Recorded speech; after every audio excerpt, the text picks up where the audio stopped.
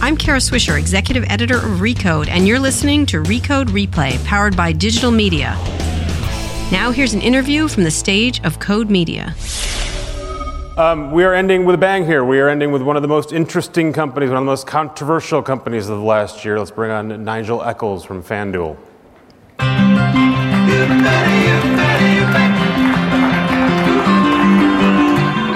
Thank you. Thanks, Nigel.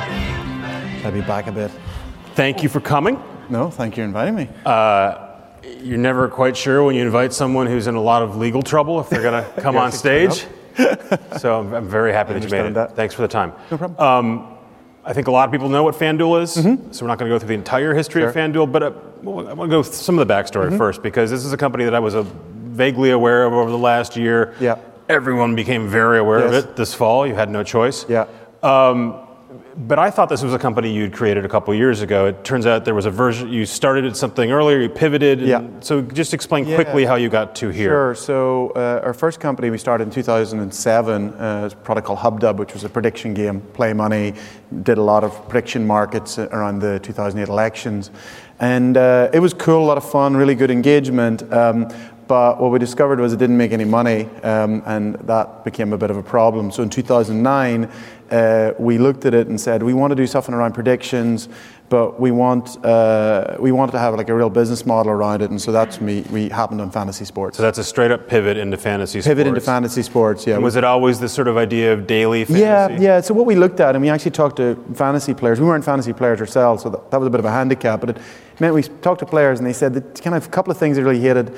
You didn't like the randomness of the draft, so when you play season long, your draft order, so you can get a great position, get number 1 or you can get 12. And they didn't like the impact of injuries on their season, so you could pick a player, top pick, guy's injured, like say a Des Bryant, and it kind of ruins your season. And they didn't like the fact that their friends dropped out during the season and ruined it. So but just to begin, I think anyone in here gets this. Fantasy sports is this giant business in the U.S. But 50 million people play it in North America. Giant business for Yahoo, among others. Yeah. And they said, this is good, but we also want to tweak on it. And you provided so what we thought was we could address those problems and also make it a much more mobile experience, much faster. And the innovation we thought was, let's take that season and collapse it down into one day, so that I'm always picking players they're going to play, and then I can play and win in one day. So you started that in 2009, and that's more or less the game that we have today. Pretty much, like a lot of product innovation every year to make it better, but that was the genesis. So all of a sudden, last fall,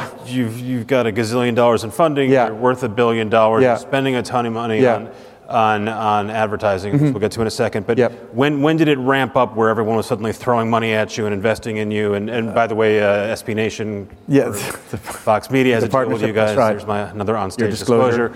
I've seen none of that money. When did that really ramp up? It grew every year. Like the first couple of years were really hard. Like that's the one thing I would say about our company was our first couple of years, nobody really believed in it. They felt it was niche. They thought that people would never come out of season long. They felt that it was too hard. There was like we would pitch VCs and say, "Hey, I'm a big sports fan, but this takes too long. I didn't win. I don't think this would go mass market." So really, from 2009 to 2011, we were really on a skeleton crew, and then 2011, the first time we started to raise a bit of money, and it really was ramping from 2011. What was the fuel that was making it go? In the early years, just when 2011 when I started picking it, was that you were spending we started a ton of money we started to get more investment, but the core was that our players always loved our product. From like 2009, when the product was kind of terrible, like that was the thing that I looked at fantasy as like. In 2009, the Yahoo and ESPN, CBS products were really schlocky. They really were not good products, and people were loving it. And I always think that if I take a category where the product's bad but people are engaged and make the product good, then that should be a business case. And so we launched in 2009. Our product wasn't great, but people were really engaged. And so there was a combination of continuing to optimize the product, but also to continue to ramp up marketing and optimize the efficiency. So in 2014 and 15, all of a sudden you're doing deals with leagues, with teams, with broadcasters, across long list of people. As you're raising money and striking these commercial deals, are there people saying, hey, wait a minute, is this legal or not? Like all throughout the process. from the very, to be honest, we came up with a concept in Austin, South by Southwest in 2009, and literally on the flight I was reading, there's something called the Unlawful Internet Gaming Enforcement Act, which is a federal law which defines fantasy sports at a federal level and says it's legal. So I was literally reading it going, okay, we can do this. And I obviously went and got a professional lawyer to do that, and also to look at all 50 states.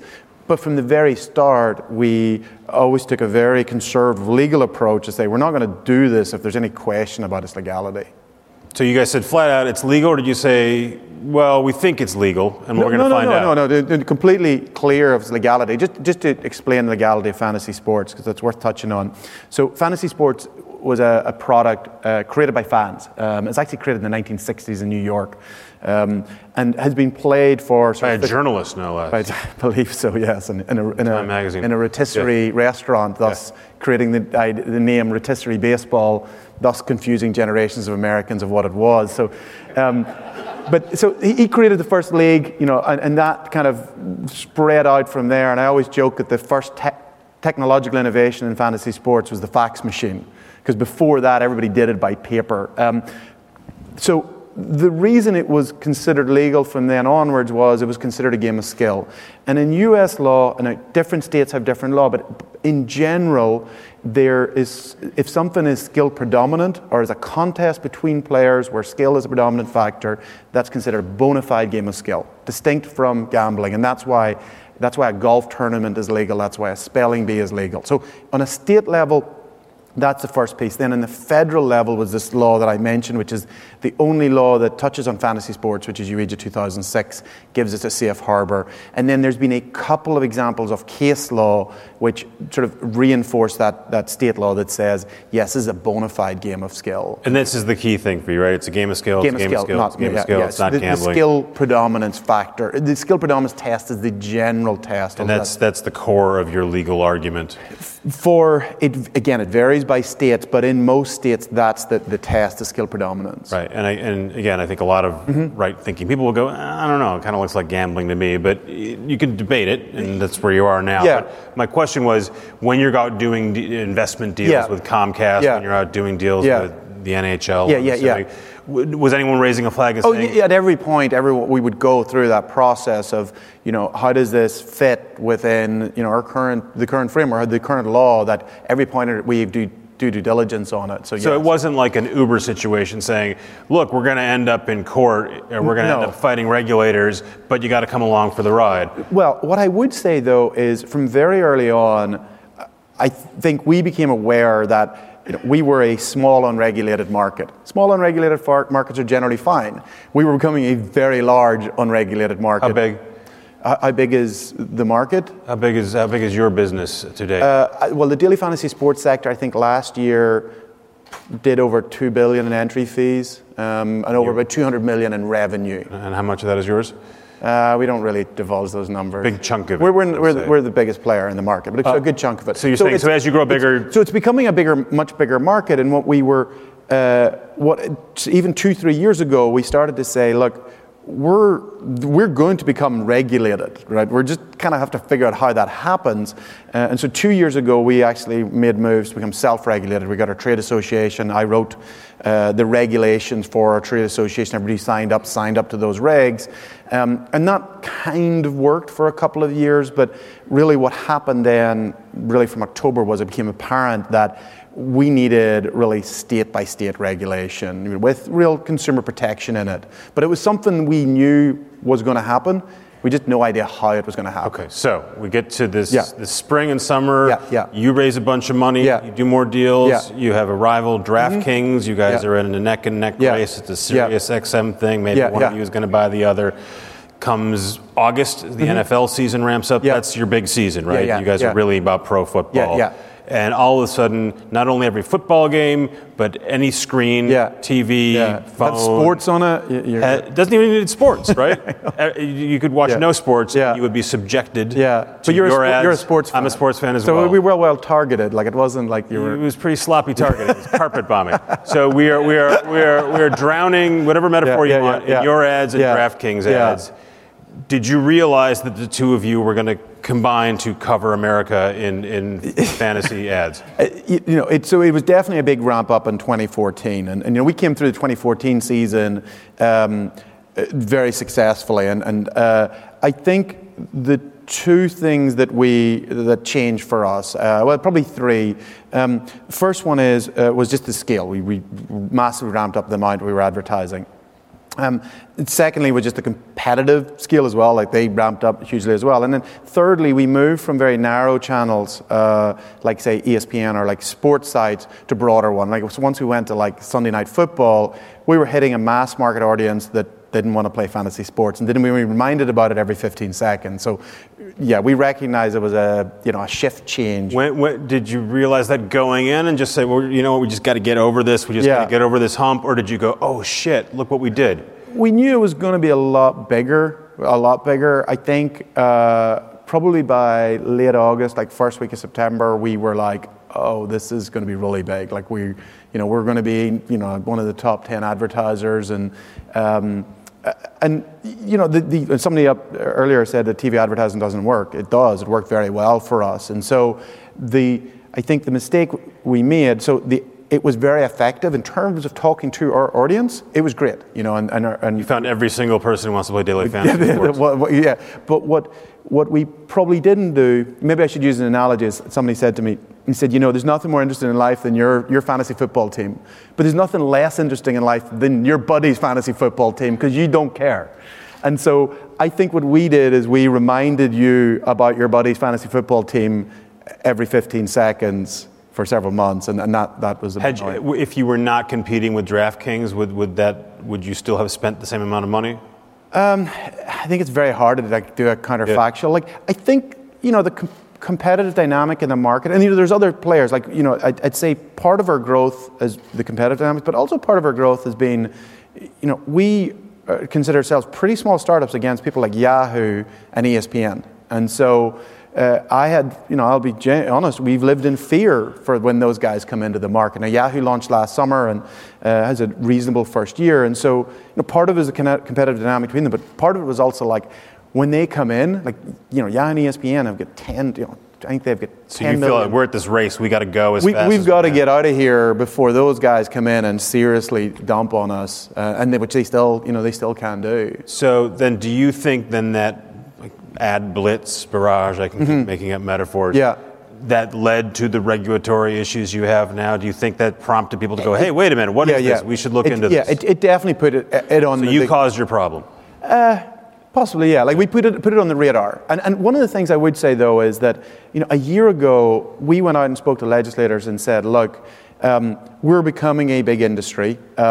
We have self-regulation. We think it makes sense to clarify the law, because the laws that we're reliant on here are 50, 100 years old. There's no consumer protection. There's no regulation. We think it makes sense to pass, consumer protection regulation. And they're like, nobody cares. Who's going to pass a law around fantasy sports? And so we got out, we had planned. We said, look, we're going to have to become regulated. It's going to take 5 years. And our biggest challenge is going to make anybody care. All right? It seems bizarre. And I guess what we did do is we put everybody in the radar. Now people care. It wasn't our intention, but that was one of the impacts. So now essentially, right, there's some states like New York kicked you guys out. And and then other states you're now proactively going and lobbying for clearance. So you're ending up in this state by state fight. So you raised all this money, presumably a lot of it was going to go into advertising. And I assume some of it was going to do something other than have regulatory fights, right? That money was not earmarked to go lobby the state of Kansas. Well, we're a startup and things change, and our investors get that. The investment on the regulatory side is very much like an investment in marketing. We're investing in the long-term, surety of the business. Just to give you an idea of what's happening. One, whether you exist or not, right? I mean, if you don't get the clearance. Well, so just to give clarity of what actually has happened state by state. So there has been negative opinion. New York, Texas, and Illinois are probably the most notable ones. Similarly, there's been positive. Massachusetts, Rhode Island, Kansas, Maryland. So a lot of states have actually come out and said, no, actually there is existing law, or this is fine within existing law. The bulk of the activity, though, is not at AG, it's at the legislative side. And so we have seen around 16 bills go in, and we expect to see at least another 10 or 15 this session. And those bills are progressing very quickly. So in California here, we passed through the lower house 68-1. In Florida, we've passed through committee. This morning, we passed through the Senate in West Virginia, and then nearly all of these. None of this is free. You got to pay someone to push you through every one of these legislations. But that's the thing that this does is this isn't just about this clarifies the law for fantasy sports. So it's worth the investment. But this is not about daily fantasy sports. This is fantasy sports in general. That 50 million people who play. The reason why this is passing is because legislators say they know it's popular, and they think it's crazy that you can wake up someday and say this game has been around for 50 years and people play for fun is suddenly not legal. So again, I think a lot about you and Uber and the parallels and the differences. So the Uber, Travis has set this up as we're going up against Big Taxi and he's an asshole. So that's a quote. That's not me swearing gratuitously. Do you have a version of Big Taxi? Is it legalized gambling interests in other states? No, who's fighting? Yeah. And that's the thing is, we're generally not fighting anyone. Like, this is a product, like, when you talk about disruptive products, there's usually always a loser, right? And Uber knows his taxis, Airbnb knows his hotels. With daily fantasy sports, the fans love it. Like, they, our engagement with the product is through the roof. Net Promoter Score of 60, 70. The sports leagues love it because it drives consumption, and the sports networks love it. So it is a product where really everyone is benefiting. I think the reason that we're getting such traction in the legislators around the country is that there's no real organized opposition. There may be a killjoy or two going, I don't like it, but that's the 60th in one. Las Vegas. What about Las Vegas? So Las Vegas is we used to do a lot of events in Las Vegas as well. I mean, Las Vegas metaphorically for the legalized gambling business. Are they opposed? Yeah, it seems like you're coming in and taking away money from them. But it's not. Like, our demographic, if you actually ask our players why they play, top 3 reasons are, number 1, this will blow you away, they love the research. It maybe underlies it's kind of a nerdy product, right? They love the competition, and then they love the live scoring experience. It's not remotely like going to a casino. So we've not seen them come out and say, no, we're opposed to this. Seems pretty logical. They would say, well, we'd like a piece of that. Like, that's not what we find. Like, I think that's not their public position. Now, I get an update periodically that says another financial services company is no longer going to work with you guys because they're concerned about regulatory overhang. How much of that can you sustain before you can't operate anymore? Those have been very isolated. Like, it doesn't surprise me. Like, we work with multiple payment processors. We work with multiple issuing banks. Some of those are going to make commercial decisions that, while there's uncertainty, they're going to step back. It's had no impact on our business to date, and I don't think it will. So you have regulatory issues. On top of that, you have a big perception issue, which is that there's a bunch of stories, stuff like John Oliver. People like Bill Simmons saying that effectively no regular person can really play this game. It's pitched as something that you and I can play, and maybe we can win, or we win $5 or we lose $5. But really, this is a thing that is it only works if you are a quant with an array of computers and a bunch of money. And it's basically a bunch of professional software folks taking money from groups. So I know that you don't think that's the case. But it doesn't matter whether you think it's the case. You need to convince people that's not the case. So how do you fix that problem? Yeah, it's good. And we've had that accusation. I think first, fundamentally, is FanDuel's a game of skill. It's like golf. You don't go up against Tiger Woods and think, hey, if I don't beat him, right? No, the pitch is you're going up against some jerk off from the bar, right? We're all in the same. Well, so what we've done and what we've always tried to do is create variety that people can play. Like, you can play. We had in German football a Sunday Million League, which is the best players competing for the biggest prizes. If you're a new player who's not familiar with it, that's going to be a very hard league to win. But if you play in a smaller league, like a beginner league or even a friends league, then that's going to be much easier to win. And so we've tried to shift people more to say, this is maybe a league or a 50-50 league. 50-50 league is one where the top half double, the top half win. And there we're saying you just have to be better than average, right? So surely. And can you ban the nerds from coming in and stomping? Yeah, we do. We actually limit their ability to enter into, say, beginner leagues, or we limit their ability to enter into the $1 or $2 leagues. Just to give you an idea, our average entry fee is $2. So it's actually, again, there's a bit of a mischaracterization. Our average deposit is like $20 or $30. Average entry fee is like $2. And then on top of that, you have this story that comes out that says actually your employees and the DraftKings employees are colluding. It's everyone's worst nightmare of unregulated gambling business, and actually the two sides are working together to shut everybody out. Yeah. How'd that go over? Yeah, that didn't go very well. Yeah. So the background to that was, we, if you think 2 years ago, we're a company of about 40 people. This is a very small industry. And so our team, people would play on competing sites. Everyone would play test it. And we thought it was good because it's a good idea to what our competitors doing and stuff. And so when that sort of story broke, there was an insinuation that our players, the vast majority who play at very low levels, and somehow were insider traders, as opposed to they just casually played on a competitor site. And so our staff had no access to any special information. So it was a very strange accusation, but it did seem to gain some credibility. Because it was truthy, right? What do you mean? I mean, there was, you guys had to say, well, we shouldn't do this. We've got to set up tighter regulations. You ended up coming out saying we've got to regulate ourselves better. This can't stand. Yeah, so there's. What we did is that, we then banned it. What we saw is the optics of having people play just wasn't worth, we did have internal policies about people could play and what they could play. But what we said, is, we need a simple policy, and then we banned everybody from playing. How much of the mess you're in is your fault? How much of it is your competitors at DraftKings' fault? And I want to preface it by saying I originally invited the two of you guys. I invited you and your counterpart to come on, and someone who wasn't you said, that's never going to happen. That's never going to happen. You guys can't stand each other. Well, the funny thing is, we actually, on the lobbying side, we do work together because, we share an interest there. I think...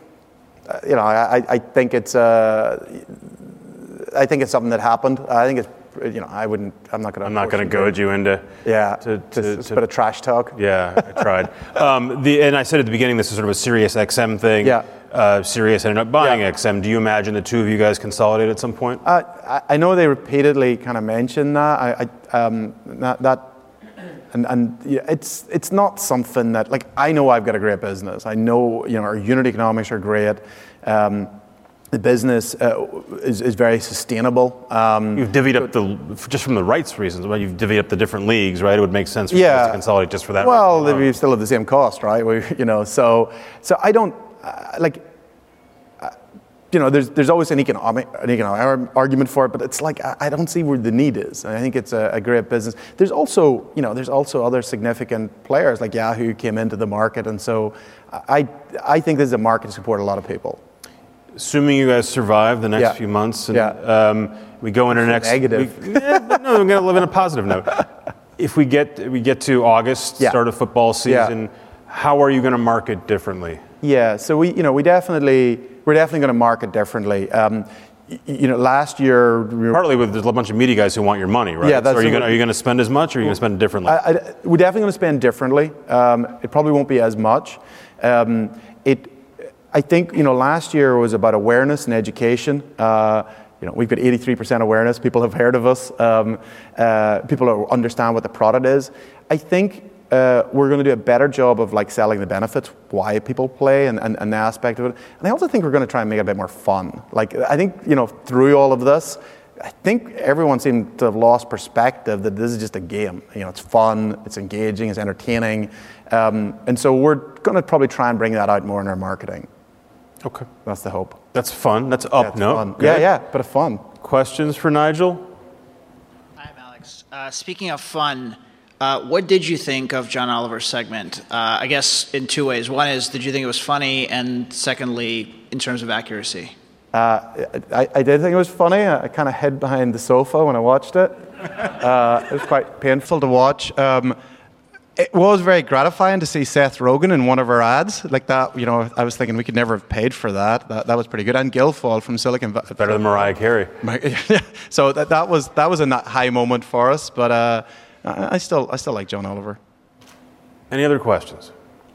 Hey, is there any kind of mechanism for if someone loses a large amount of money from playing too much, gets addicted, sort of, is there a mechanism that you can identify that and maybe shut them down or offer them help or something? Yeah, it's a good question. So we do work with the National Council for Problem Gambling. So there is a lot of research into how you would identify somebody with a problem. So that's the expertise that we're tapping for that. Historically, we have looked into it and we've not seen really instances of problem or significant instances of problem. But we're getting much, much deeper into that to make sure that there isn't. Like our view is that this is a fun product, an entertainment product. If it's not fun for somebody, then we definitely don't want them on the side. Have you had to refund anyone's money yet because they've overindulged? We've definitely shut people's accounts. We definitely if someone asks you to shut their account, then you shut an account. And as important, I have to raise my hand and say I've lost too much money with you. Please cut me off. And then as importantly, if they come back and say I feel better, you go no, that you're shut down. Okay, good. Yeah. Nigel, again, thank you for your candor. Thanks for coming on. I'm very appreciative. Thanks for listening to Recode Replay.